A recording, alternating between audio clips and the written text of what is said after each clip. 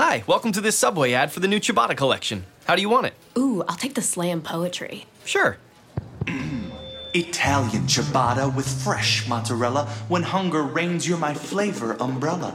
Tasty garlic steak and provolone. With you, my taste buds are never alone. Savory chicken pesto, you have my affection. For you complete the ciabatta collection. Thank you. Get them before they're gone at Subway. Limited time only at participating restaurants.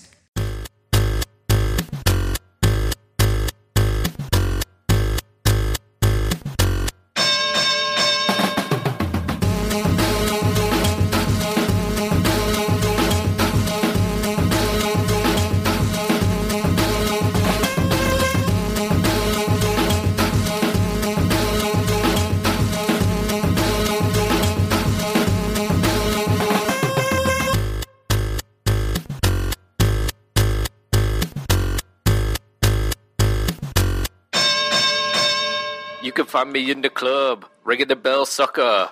This is Movie Fighters, the show where Chris Sims and I, Matt Wilson, we watch movies and we beat them up. And folks, we have reached the final installment of our first run at Rapper/Actor Right Back At Ya, our series of movies.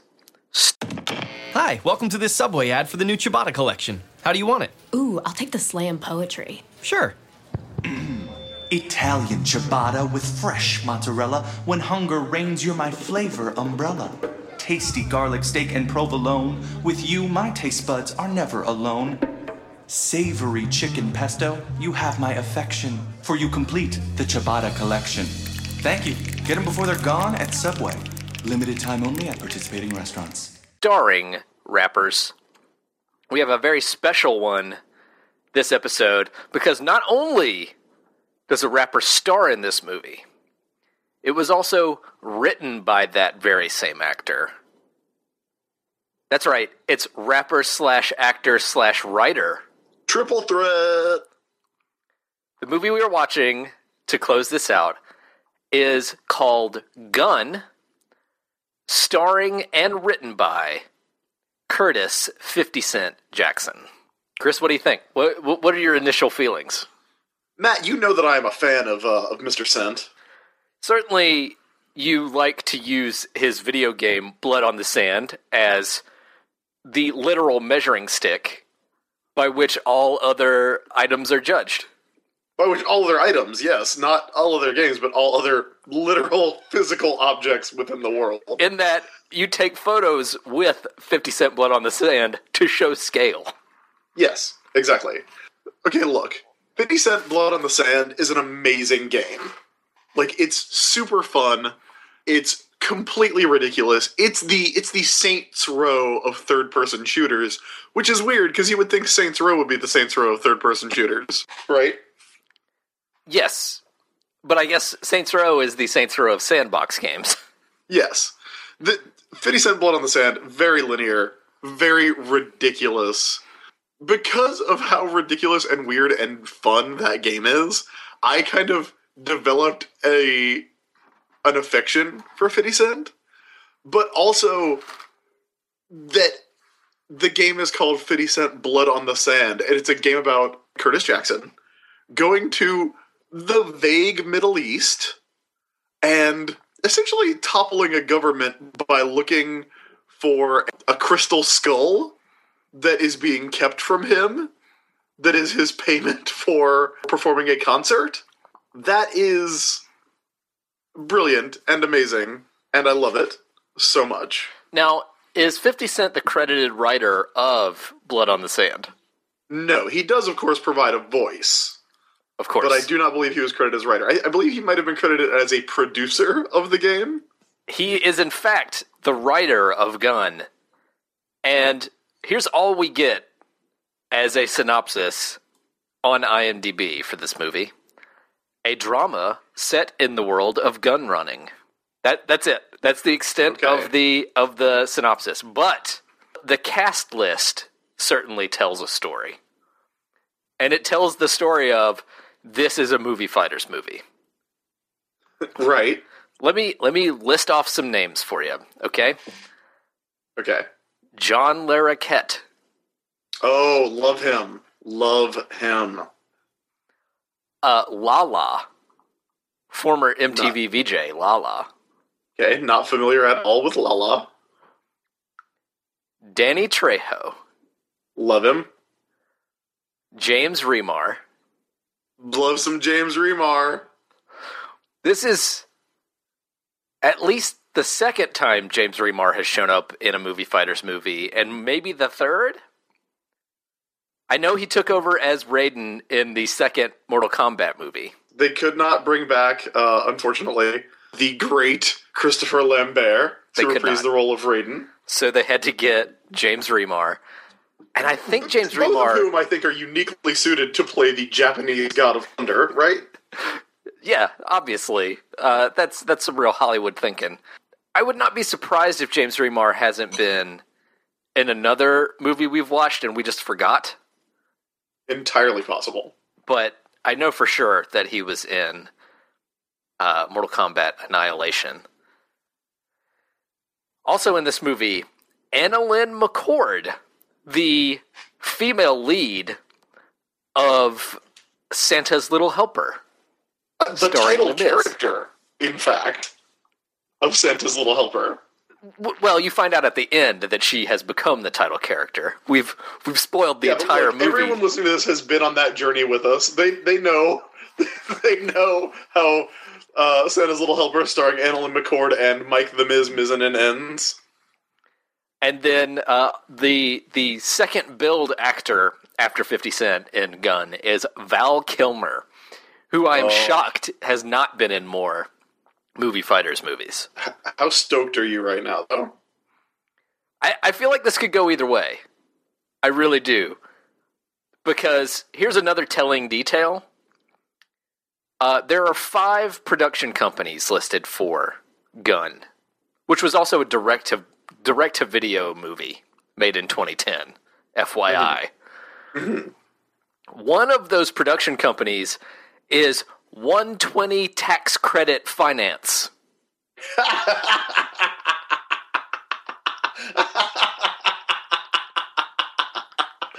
Oh, just putting it right out there.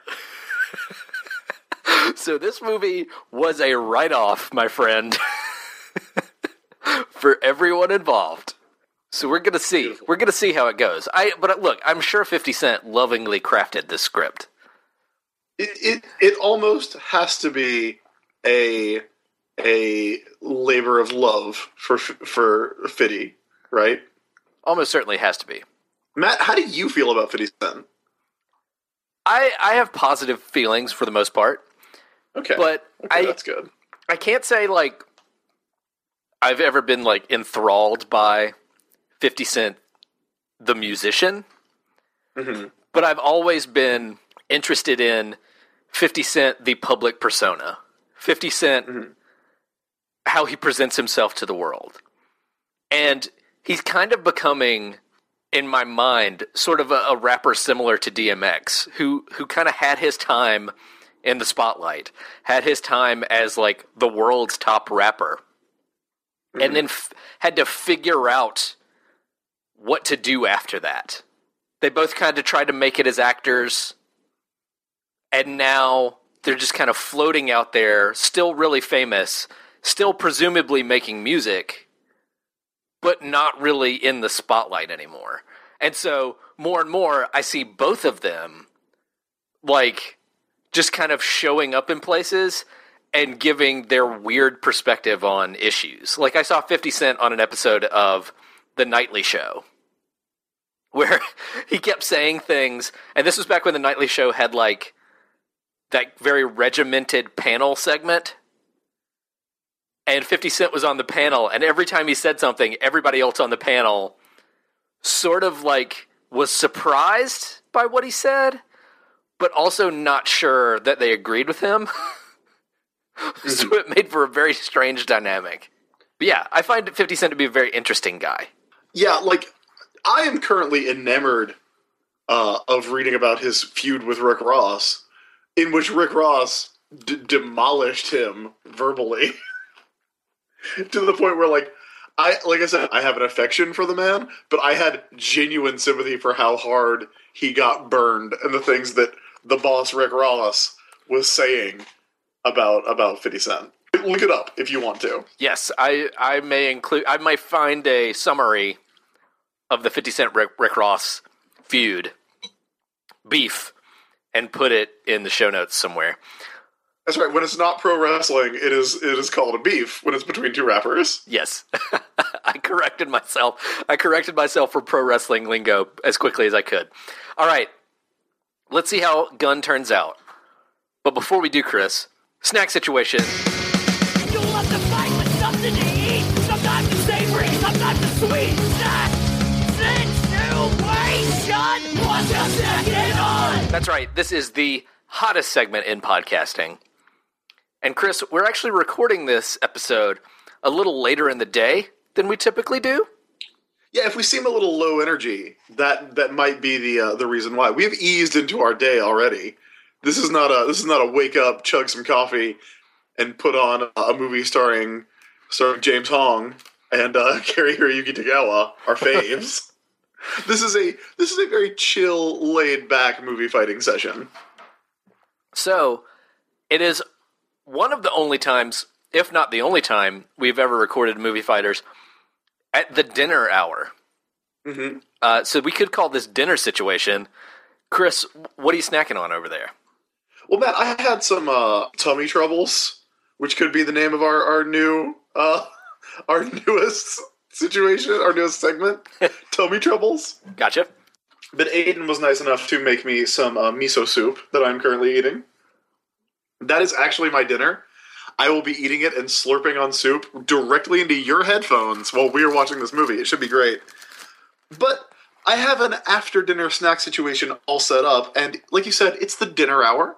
It needs to be a little fancier, I think. I need to bring a level of sophistication to what we're doing that I don't usually bring. 50 Cent demands it, to be honest. Because 50 Cent demands it, yeah. Have you noticed that you say 50 and I say 50? And I feel like one of us is wrong, and it's probably me. I feel like if I said 50, it would be disingenuous in some way. But I do think that's also the proper way to say it.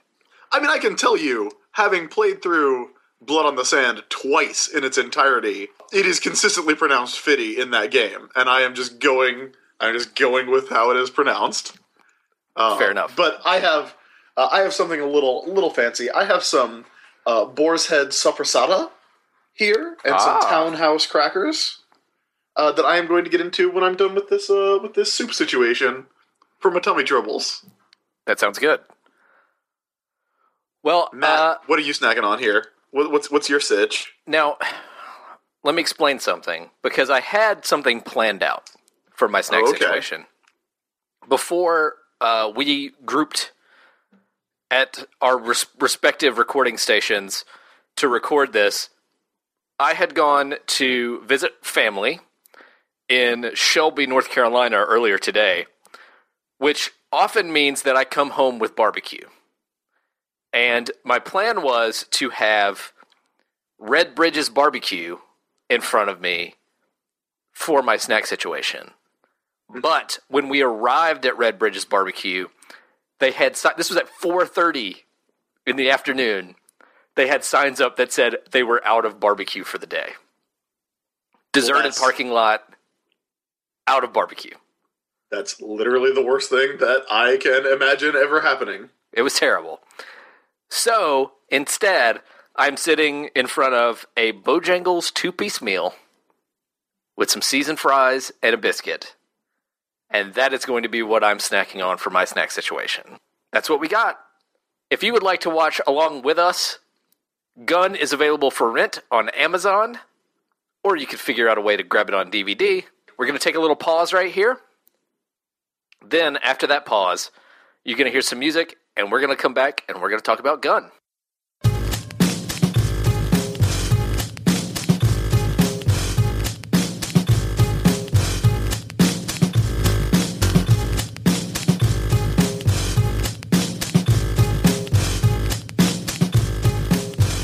All right, we are back from watching 2010's Gun, written by and starring Curtis 50 Cent Jackson. Chris, this was one of those movies that commits the cardinal sin. Yeah, this movie, the thing about this movie is it did the two things that I did not at all expect it to do, which is that it was mega boring and it had really bad music. It was not a good selection of songs by him, and then the score felt like the pre-installed tracks on a Casio keyboard. Yeah, this movie was bad. And it's bad in a way that, considering who is involved in it, is actually pretty interesting, but not interesting enough to make it fun. Which is that it feels like a student film that just happens to have 50 Cent and Val Kilmer in it. I'm going to look up the other movies directed by the director, Jesse Terrero.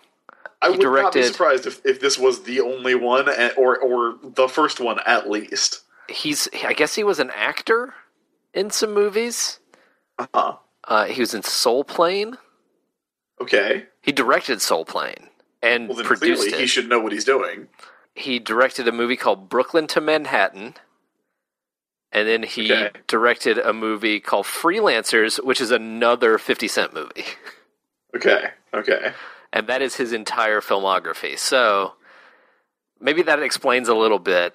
Let's get through the plot of this movie, though, as quickly as we can. I mean, it's a pretty thin plot. Yeah, there's a lot of, this movie has an extraordinary amount of 50 Cent just talking. Yes. It does not feel like 50 Cent wrote a movie that plays to his own strengths. No, it does not. Not in any way. Because so much of this movie, I said at one point when we were watching that instead of Gun, this movie should have been called 50 Cent Explains. Yes. Because he spends so much time explaining so many different things. But to be fair, he's not bad. He's not a bad actor in this at all. He's not a bad actor, and as a character choice for, what's his name, Rich? Yeah, as in Get Rich or Die Trying? Right, exactly. For Rich to be a type of character who enjoys explaining things to others makes sense in the context of the movie. It's just, it is very weirdly written and weirdly, presented to the audience. Yeah, I want to say, that 50 Cent did not write this by himself. This, there had to be a second pass on this script, probably. Uh-huh. But he is the only credited writer. So we have to attribute all the writing in the movie to him. That I don't think is surprising at all, because this movie is very writery in a lot of ways, very obviously written in a way that I think makes sense for someone who is maybe not familiar with writing screenplays. All right, but we'll get into that stuff about the movie a little later. Let's get through what happens in the movie. Let's get through the 5 minutes of plot that are in this 80-minute movie. Okay, so the movie opens with Rich, played by 50 Cent, going to a club, and one of his gang members, one of his right-hand men, makes everyone leave the club by throwing some firecrackers on the ground and making it sound like someone is shooting inside the club. So everyone runs out of the club because Rich has this one other gun dealer inside the club that they're trying to get to leave so that 50 Cent and his other goons standing outside can shoot that one guy. This in itself seems like a terrible plan, because if their target was just that one guy, why not just get him to leave the club instead of Matt. everyone? Matt, did you miss the part where all that was explained? Because they did it to send a message. That's right. That is the explanation that is given. There are like 15 things in this movie that someone claims were done to send a message. There's a lot of messaging going on in this film. In this event, in this club, not only is the other gunrunner killed, but 17 people get shot. 7 of them die, including a waitress who is working in the club, who we will find out is an important part of the movie later. Skip ahead like 2 months. Somewhere in that 2-month period, Val Kilmer, whose character is named Angel, gets let out of prison. Right. It is not really explained why he is being let out of prison, but he seems a little conflicted about it. And we see a few scenes of him like sitting in a dingy hotel room, calling someone on the phone and getting a voicemail message. I mean, you say that, Matt, but it is actually very clear why he is being let out of prison. He is being let out of prison because he is being sent into 50 Cent's gun running operation to go state's evidence on them. Yeah, he's being used as a criminal informant in order to get out of prison. But we don't find this out officially until maybe an hour into this 80-minute movie, I would say. It is obvious from the second he strolls in to the bar/restaurant where 50 Cent hangs out. Yeah, you didn't even just say, like, oh, he's being sent in undercover. You said, I bet when they reveal that he's been sent in undercover, it's going to be played as a big twist. Yeah. Because it's not even in question. Not in the least. Because Val Kilmer, I don't know if this is a great acting choice or a terrible acting choice, but Val Kilmer makes it clear from the very beginning that everything he says is really insincere and disingenuous. Yeah, well, I think it's actually pretty brilliant. And I gotta say, Kilmer does a pretty decent job in this movie, like a pretty fascinating job in this movie, but only if you have seen other Val Kilmer movies. Because he is playing very well a person who is terrible at acting. There's a scene where later on where it's actually a really well done scene, I thought, one of the highlights of the movie, where he's very nervous about meeting with 50 Cent because he thinks 50 has found him out. Like, they're going to go meet at a place alone, and he's going to, like, kill him. Because we have seen by this point that Rich is a very, like, brutal, no-nonsense gunrunner. Like, he will kill a man to make a point. Clearly, to send a message. Right. And so it's Val Kilmer and 50 Cent playing off each other, and Rich is like, hey man, you look terrible. And Val Kilmer as Angel Hair, as we like to call him, because 50 keeps referring to him as Angel here. Yeah. Like I would say, yeah, like Matt here is a really cool guy. That's a bonus to you, Matt. But his voice makes it sound like he's saying Angel Hair a bunch. Yeah. Anyway. Well, there's a scene after Angel shows up at the bar/restaurant where 50 Cent and his crew hang out. He's confronted by a member of 50 Cent's crew who basically tells him, hey, you need to leave. And Val Kilmer gets the better of him in that exchange and ends up punching the guy. And then he goes and sits down with 50 Cent, and 50 Cent explains that at one time several years ago, Angel helped Rich get away from a situation where he was almost certainly going to be killed. So that is the basis for Rich's almost ridiculous and stupid level of trust for Angel throughout the movie. And at the beginning of that story, 50 Cent says, Angel Hair. And it sounds exactly like Angel Hair. I'm like, Pasta Man over here. Pasta Man Val Kilmer is going to be my number 2. Val Kilmer. Val Kilmer, who looks like he may have visited Pastamania a few times. That is true. Getting back to 3 diversions ago, Rich says, hey man, you look terrible. And Angel's response is, oh, I just got a cold. and I'm not really, I haven't been really sleeping well. Almost exactly spoken like that. And 50 Cent buys it hook, line, and sinker. Yeah. In that same scene, Angel is just gearing himself up for Rich to, like, pull out a gun and kill him. Because they're in this abandoned factory, or whatever it is, this abandoned building. And 50 Cent is talking about how, like, things are getting serious, my operation's about to go big, and Angel is just waiting for him to say, I can't believe you ratted me out, right? Yeah. But he's like, I have sources in the department that are telling me that I've got a leak in the organization. Yeah.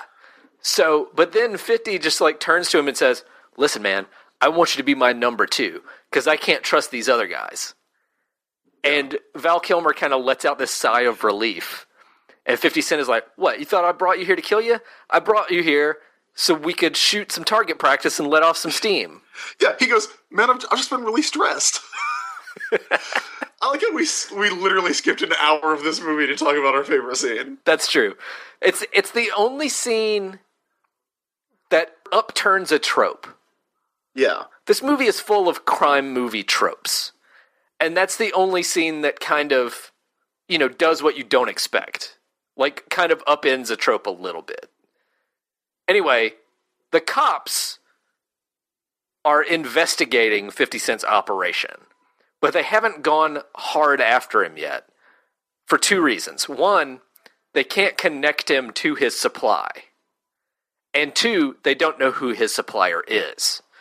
They want to get to the point where they can connect him to a supplier. And that's why they're sending in Val Kilmer. James Remar is the cop that is trying to make this all happen.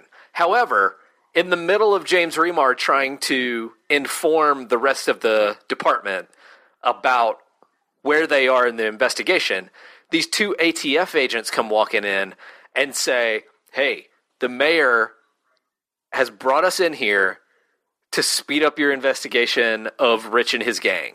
Like, you guys need to take him down soon, because the mayor is getting a lot of shit for all these guns being out on the street.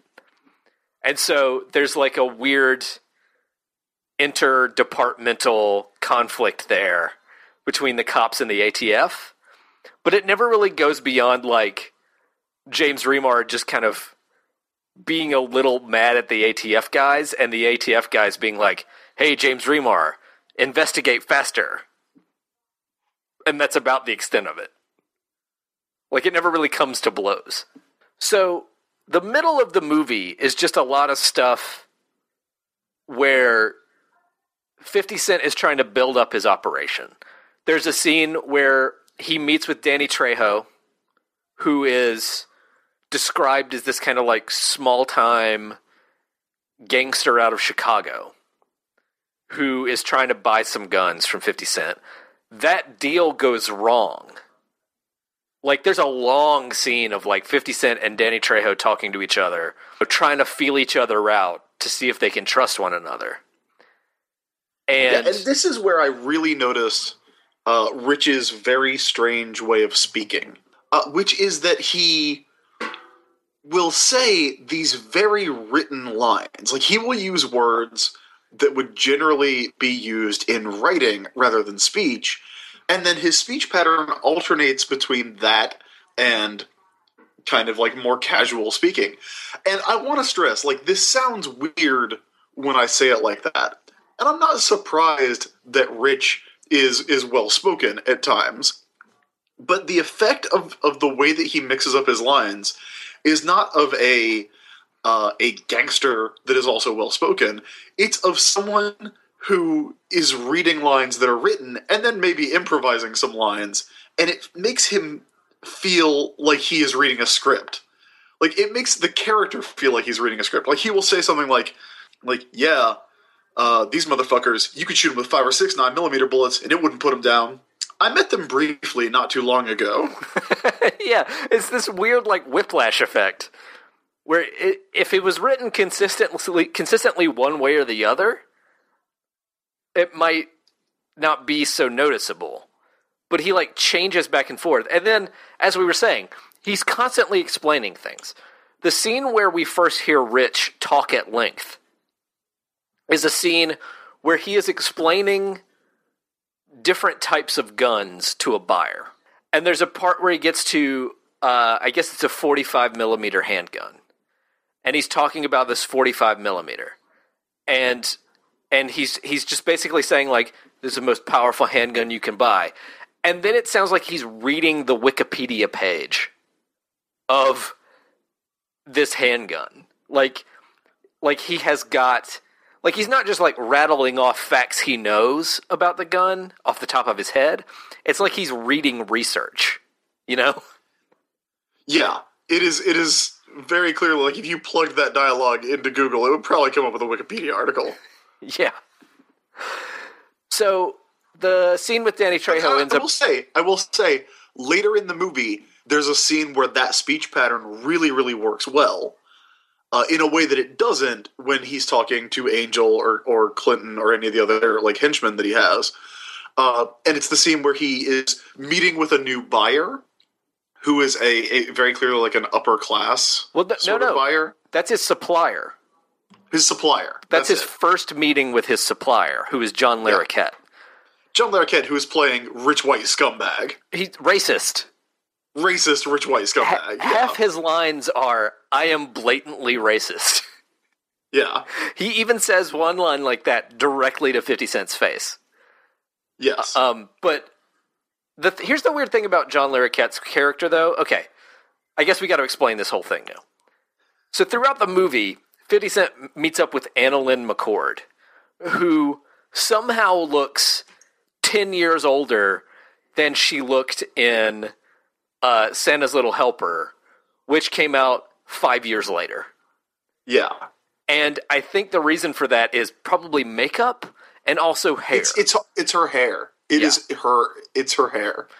Because when we first see her, at the very least, you observe this, she is made up to look exactly like Michelle Pfeiffer in Scarface.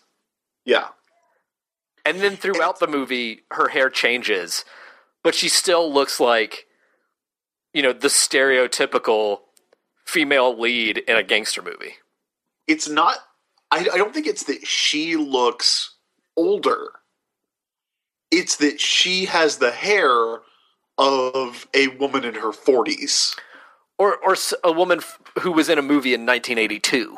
Or a woman who was in a movie in the 80s, yeah. Like, yeah. It's not that she looks older, but she is, like, her hair is very... does not look like someone who would have been, like, 20 when this movie came out. It also does not help that neither she nor John Larroquette talk like human beings. No, they speak like robots. They speak like robots or aliens. Like, they don't talk... It's partially their dialogue, but it's also a lot their line delivery. Mm-hmm. Where they are just like automatons. But it is heavily implied that they either are connected to or directly work for the U.S. Army. Or the U.S. military, like the Department of Defense. Because at one point, 50 Cent says to a buyer that these guns are coming, quote-unquote, straight from Uncle Sam. And Angel is like, I didn't know you had military contacts. And Rich goes, who do you think pays for the lifestyle? So there's this commentary in there about the military supplying guns to street gangs to, you know, basically keep as population control. Yeah. But the movie just kind of slips that in there and never does anything more with it, which no. I guess it is kind of interesting that the movie takes that as a given, you know? Like, yes, of course this is what's happening. It is totally unresolved. Yeah. But by the end of it, 50 Cent is buying like a fucking mortar blaster to sell on the street. He buys a sniper rifle from Mass Effect. It's more than just a sniper rifle. This thing makes cars explode. Yeah, it's well, you know what it is? It's the anti-tank gun from Saints Row. That is exactly it. Yes. But he is like in that last shootout scene, he is holding this giant anti-tank gun shooting at police cars and making them blow up. It is not on a tripod. It's not on any kind of mount. He's just shooting it with no kickback. He's fucking roadblocking it, which is great. and also, and I gotta say, this anti-tank gun he has could not look more fake. It looks like it is made of spray-painted cardboard to a hilarious extent. But throughout the movie, he's meeting up with Annalyn McCord, trying to build up a relationship. Also, they are having sex on the side. But he's trying to build up a relationship so that he can finally meet John Larroquette and get, like, the best weapons that there are on the street. And that's why he has to, like, make everything look good. So he wants to make Val Kilmer his number 2 guy by the end of it. So that's going on throughout the movie. There's some bad buys going on. Val Kilmer's kind of building up 50 Cent's trust by, like, I think he ultimately shoots Danny Trejo. I think he also shoots another guy that set up that buy or set up that deal. So Val Kilmer's kind of building his trust. At no point does Val Kilmer wear a wire to get any evidence on 50 Cent. Like, why would the cops not put a listening device on Val Kilmer? Like, because there's a scene where Val Kilmer goes back to James Remar, and James Remar's like, well, what do you got for me? You got anything for me? And Val Kilmer's like, no, not really. I guess I can give you an address. Also, if he had been wearing a wire, they could have gotten him easily, because as we've said, Rich likes to explain everything and be very specific. When they meet with Danny Trejo, he basically says, I am here to sell you machine guns illegally. Please get this man a machine gun out of the truck. Yeah, that sounds like an exaggeration. But the actual line that 50 Cent says when Danny Trejo is like, well, I want to see the product. You know, I want to see what I'm buying. He makes his guy go to the van. But the way he does that is he says, hey, get this man a machine gun. Like, he doesn't say, hey, show him the stuff or show him the product that we're selling him. He says, get this man a machine gun. After Val Kilmer initially says he doesn't have anything on 50 Cent, James Remar's like, you gotta give me something. So Val Kilmer finally gives him an address. And the address they end up going to has been cleared out. Because 50 Cent says at one point early in the movie that they move around their supply all the time. Like, they never keep it in one place. This makes James Remar furious. So James Remar calls Val Kilmer on the phone and says, like, listen, you have to give me something right now, or you are going back to jail tomorrow. Give me fucking something right now. And finally, Val Kilmer tells him about this buy that they have set up, or this meeting that they have set up to meet with John Larroquette and Annalyn McCord to get their, like, biggest military supply. We should step back and explain how Val Kilmer got pulled into being a CI for the cops. We mentioned how he has been calling somebody on the phone and getting a voicemail. There's a flashback scene, one of many flashback scenes. There are how many flashbacks in this movie, Chris? 4 or 5? There are like at least 4. Okay, let's try and count them. Okay, there's the TV one, which is basically amazing. That's the best. That might be my favorite part of the entire movie. I think we're going to save that. The saga crossover, as I called it when we were watching. We're going to save that for high points. Okay, so there's the TV story. There's the story about Val Kilmer and 50 Cent meeting for the first time. Right. The one that happened. That's the first one.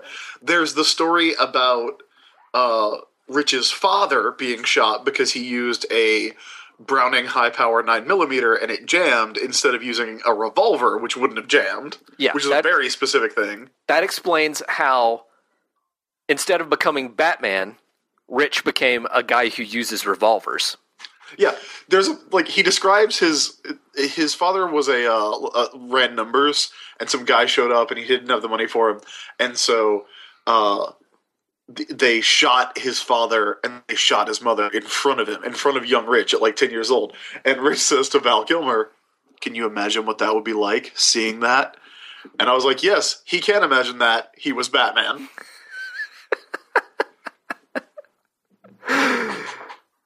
He sure could. But no, instead, 50 Cent became a guy who uses revolvers, not any kind of Batman. Yes, Father. I must become a revolver. So the fourth flashback is to Val Kilmer sitting in a police interrogation room, or I guess in the visitation room in the prison.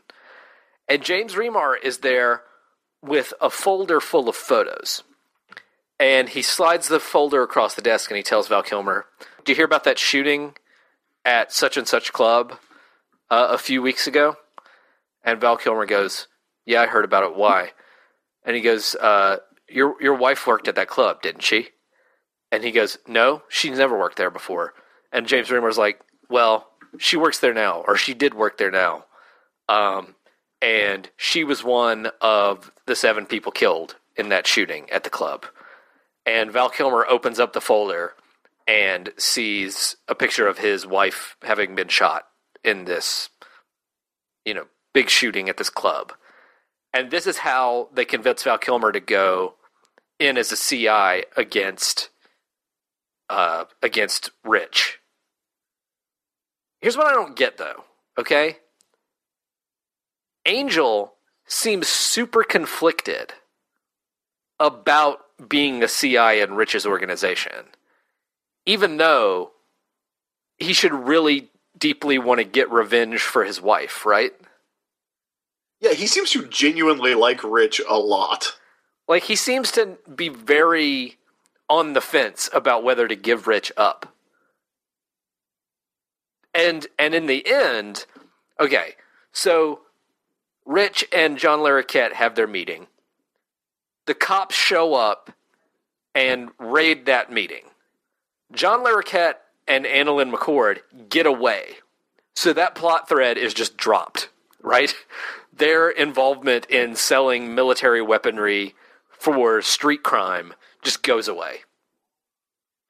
But they managed to get hold of Angel and Rich.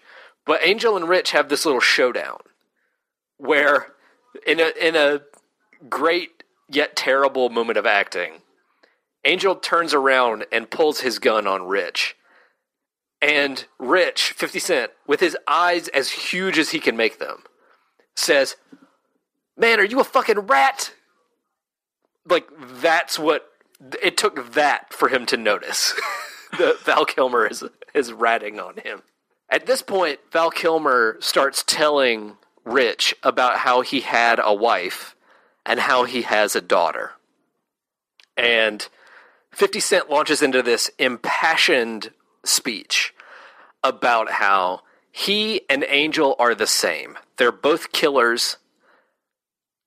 They can't claim to be different. And 50 Cent kind of says, "You want to be different now? We're the same.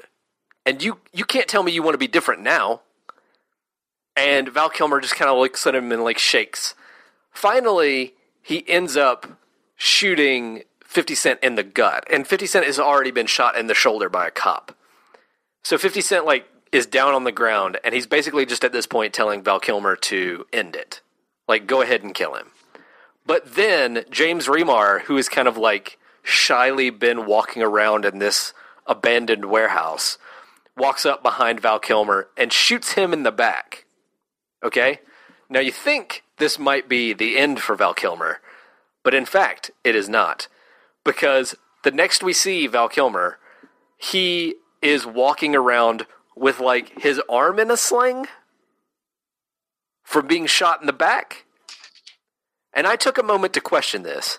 But Chris, you made a very strong point at this point about how 50 Cent probably knows more about getting shot than I do. Yeah, I'm going to go ahead and say that.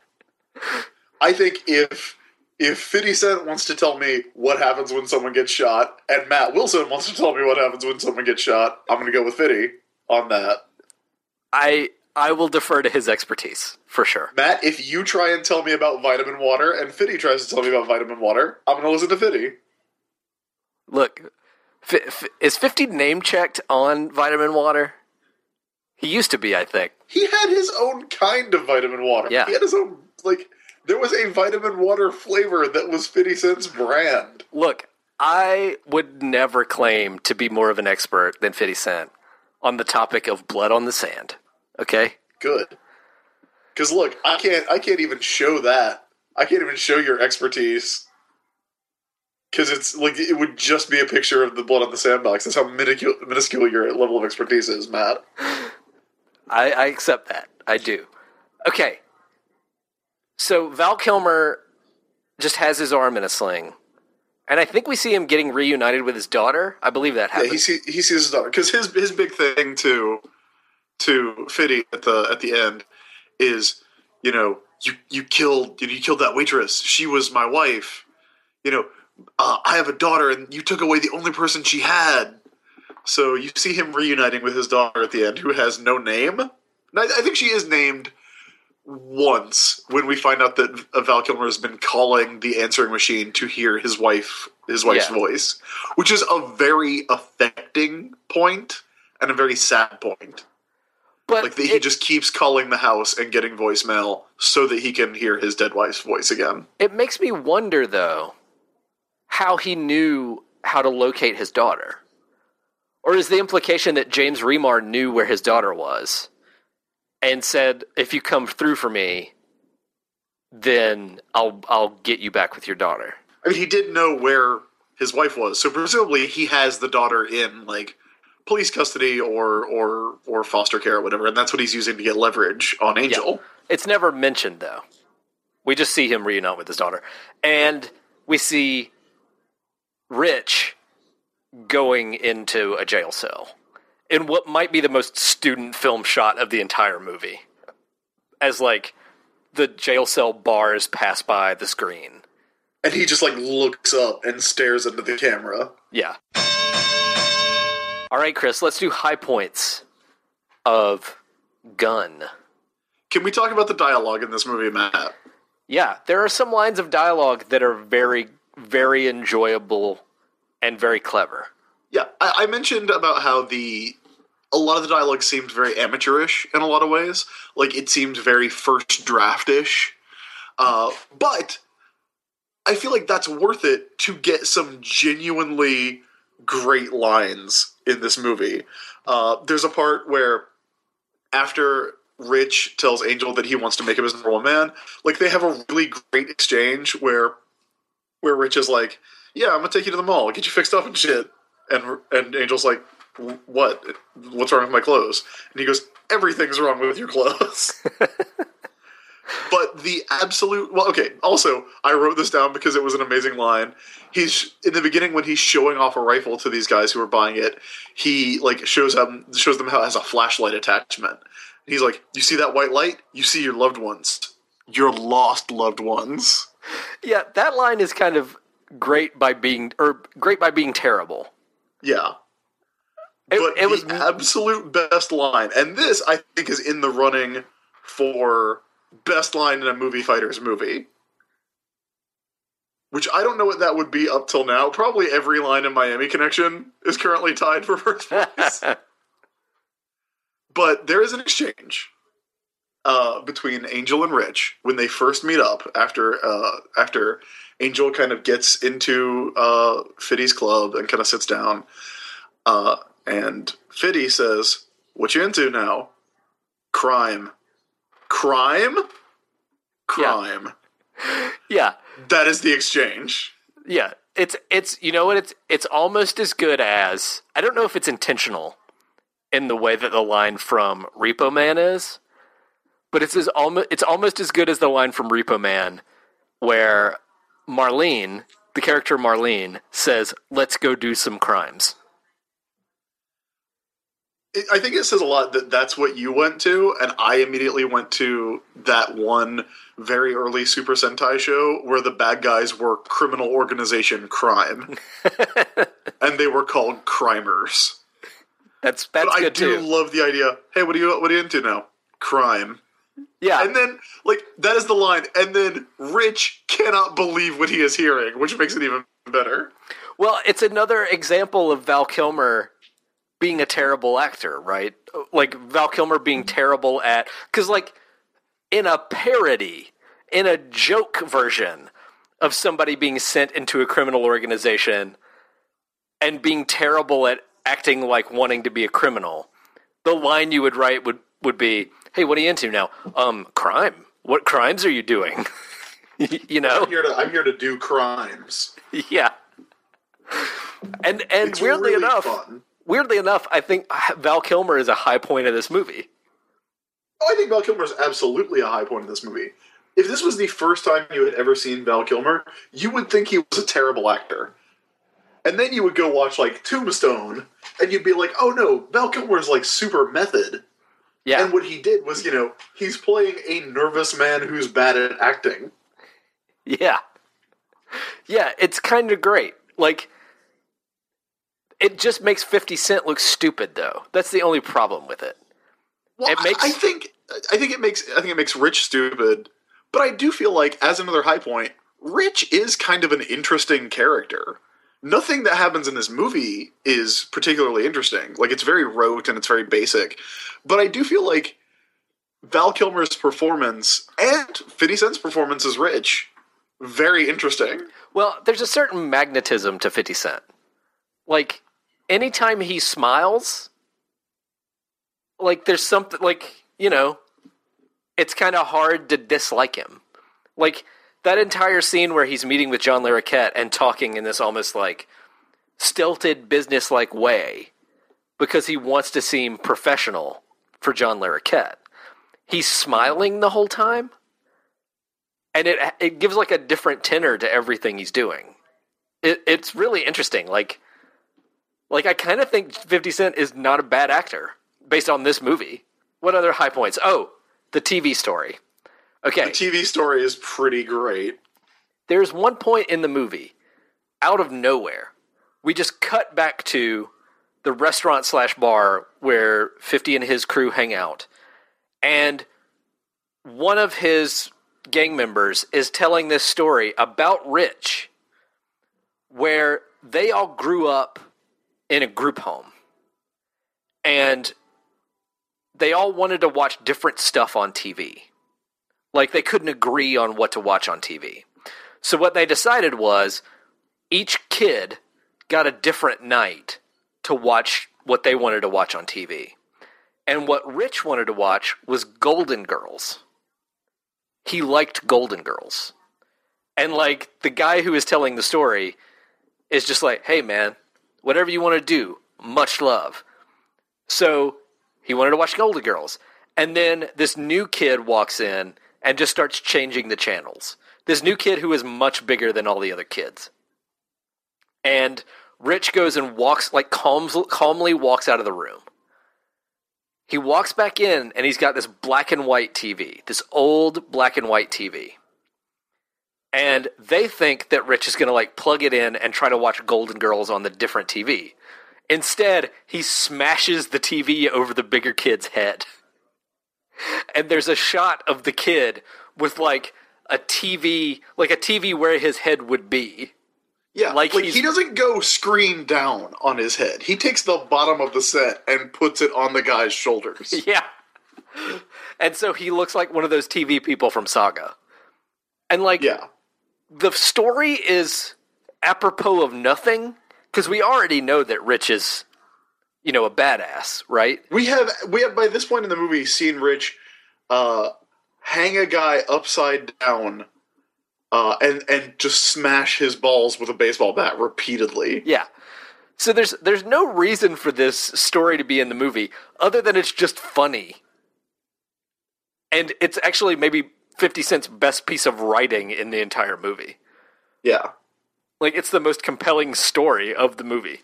It is the perfect combination of a funny story, but also a horrible, shocking thing to have happened. That it is the perfect story for these badass gunrunner dudes to sit around, like, drinking and laughing about. And it's got interesting, funny little details in it, like Rich loved Golden Girls, right? Like, yeah. Yeah, it's good. Really solid. All right, what are our low points of Gun? Well, it's not very good. Yeah, It is a problem. there are a lot of lulls. I They're wrote like, down very early in the movie, this movie is very difficult to focus on. yeah, like, And I don't know if that's me. I don't know if that's, like we said, we're watching this later at night than we normally do. I've already had a very full day. Matt, I got up at 8 o'clock this morning. wow. So, that very rarely happens. Yeah, I do. But yeah, this movie is like, it does not hook you visually. it's like we said, it's not directed very well. It's in the realm of student film. Like, none of the shots are particularly interesting. Yeah, it's not visually striking at all. And There is a camera pointed at the actors most, if not all of the time. yeah. And for a movie that's this talky, like, there are maybe 4 gunfights in the movie Gun, but the rest of it is very talky. And the gunfights themselves, up to the point where 50 Cent is standing in the middle of a warehouse wearing a sweater vest, holding an anti-materiel rifle, and shooting, blowing up cop cars with it. The gunfights and the action are also very, very boring. They're kind very, of- very static. Very They're very uninteresting. they're very by the numbers. They're Yes. like TV cop show gunfights. They're very TV cop show gunfights. They're very, let's set the camera in a medium ways away, and these guys will pretend to shoot each other. Yeah, it's none of it's shot very in an exciting way, and for something with as much talky scenes as this has, you really need that. Like, Yeah. it needs to have some kind of hook to it to For keep a you movie interested. that has what I do think are genuinely fairly interesting characters, they don't do anything interesting. And the interesting stuff they do is all stuff that we've seen before or feels very basic and uninteresting. Like, there are only a couple of scenes in this movie where I was surprised by anything. Well, this is what we were talking about earlier. It feels like this movie is kind of a collection of tropes. Yes. It's sort of, some of the things you would expect to see in a crime genre movie. Yeah, I mean, there are 5 or 6 overt references to Scarface. Yes. Like Absolutely. lines lifted from Scarface. Yeah, like Annalyn 50, McCord looking like she is from Scarface. 50 Cent beating somebody up with a bat to make a statement. After quoting Scarface. Yeah, and it's like a lot of the bad decisions that the criminals make are written off with they're making a statement. We talked about the bad soundtrack. Like, you would expected this movie to have much better music than it did. Val Kilmer and 50 Cent are pretty good actors in this. Everyone else is pretty bad. James Remar is shockingly bad. Shockingly bad. As we said, Annalyn McCord and John Larroquette talk like robots. I mean, Annalyn McCord is honestly barely there in this movie. Yeah. I mean, same goes for John Larroquette. Like, John Larroquette's just sit there to say some racist stuff, and then he's pretty much gone. Yeah, that is, not inaccurate. But, James, all the cops are exceedingly terrible. And I don't know why James Remar delivers such a bad performance. But it is a rough go. All right, Chris, what do we got for final thoughts on Gun? A very nothing movie for us to have found out about this movie. Because look, we talked about doing a lot of movies for our last Rapper/Actor Right Back At You movie. Yeah, We talked about doing Wild Wild West, We did. which I think would have been a grand old time. We ended up settling on wanting to do a 50 Cent movie, though, because of Chris's affinity for 50 Cent, Blood on Love the him. Sand, and because I feel like he is an appropriate fit with the other rappers that we have had on Rapper/Actor Right Back At You. Like, I feel like doing Wild Wild West is kind of a cheat. Because Will Smith was a rapper, sure, but is certainly known more as an actor now, as a movie star. Like, number one, he appears in movies. Kind of my goal for this series was to watch movies where people who are chiefly known as rappers are the stars of films. Which is why, well, I guess Ice Cube sort of cheats that too, but I feel like he's like on the line now. He's the closest. Yeah. I mean, I will say, Will Smith is the guy who wrote the line, rapper/actor, right back at you. That is true. Now, we had also talked about doing Cradle to the Grave, but then we had kind of already done DMX when we did Romeo Must Die. And we had already done a Jet Li movie too, so. So, I feel like there's enough here for us to revisit this in what I would like to call rapper to actor, if we ever get back to it. I think we can and should. But, like, for us to have gone, we're not going to watch Wild Wild West, which is, a ridiculous and notorious movie that I think is actually better than people give it credit for. We're not going to watch Cradle to the Grave, which is also ridiculous and was requested. We're going to watch this movie because it was written by 50 Cent, stars 50 Cent, has Val Kilmer, James Remar, and Santa's Little Helper in it. For us to go in with all of that information and for us to have kind of been this bored and just let this, we let this movie wash over us because that is all we could do. Like, there was nothing to engage with in this movie other than Rich and Angel being kind of interesting characters, or at least characters made up of interesting choices. Yeah. There was potential for this movie to be so much crazier. And it did not deliver on that. There was potential for this movie to do everything that it did in a much more interesting way, which I think is what's really frustrating. It's not that it's, yes, we obviously wanted a super weird, super big, shoot 'em up, like, bonkers action movie with, Fiddy and Val Kilmer going back to back and taking on an army. But that's not what we got. We got a very bland drama that I think still could have been more interesting without it being the movie that we kind of expected it to be going in. Looking back on rapper/actor right back at you, Chris, are there any of these movies that you would go back and watch again? Or have we gone 0 for 4? Of these movies, I want to say the best one. I mean, the best one was definitely either XXX2 or Romeo Must Die, right?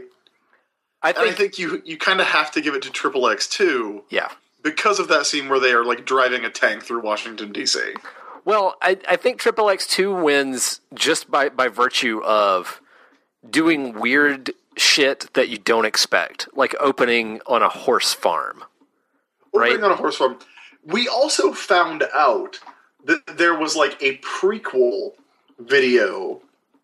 Like, I don't know if it is a scene that was included on the DVD. I don't know if it was released as a promotional thing, but we did find out that there is a XXX2 prequel in which Xander Cage's resort is destroyed, and the only thing that is not blown up is the scrap of skin from the back of his neck where he has the XXX tattoo. So that, at least, I would go back and watch, because that's bananas. Yeah. And I think the movie that we can agree we would never watch again, and that is the absolute worst, was I Got the Hookup. Oh, yeah. It was a tough time. But I think we did okay on our first attempt at rapper/actor. I would like to come back to this eventually. But that is going to wrap us up for this attempt at rapper/actor right back at you. Our first go. Our music is by Michael Kill. Our website was designed by Sean Balgus. Check out our Tumblr. I think we're intermittently updating that now. One of us should.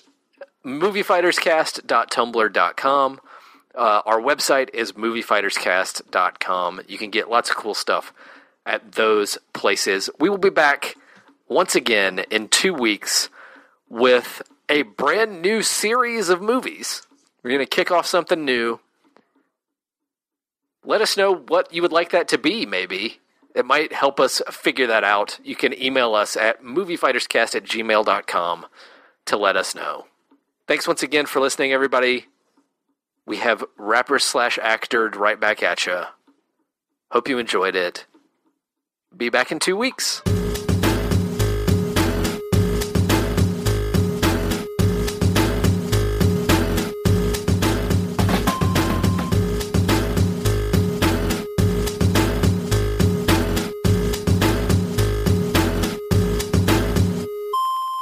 This has been a Clytus Media production. Hi, welcome to this Subway ad for the new Ciabatta collection. How do you want it? Ooh, I'll take the slam poetry. Sure. Italian ciabatta with fresh mozzarella. When hunger reigns, you're my flavor umbrella. Tasty garlic steak and provolone. With you, my taste buds are never alone. Savory chicken pesto, you have my affection. For you complete the ciabatta collection. Thank you. Get them before they're gone at Subway. Limited time only at participating restaurants. Hi, welcome to this Subway ad for the new Ciabatta collection. How do you want it? Ooh, I'll take the slam poetry. Sure. Italian ciabatta with fresh mozzarella. When hunger reigns, you're my flavor umbrella. Tasty garlic steak and provolone. With you, my taste buds are never alone. Savory chicken pesto, you have my affection. For you complete the ciabatta collection. Thank you. Get them before they're gone at Subway.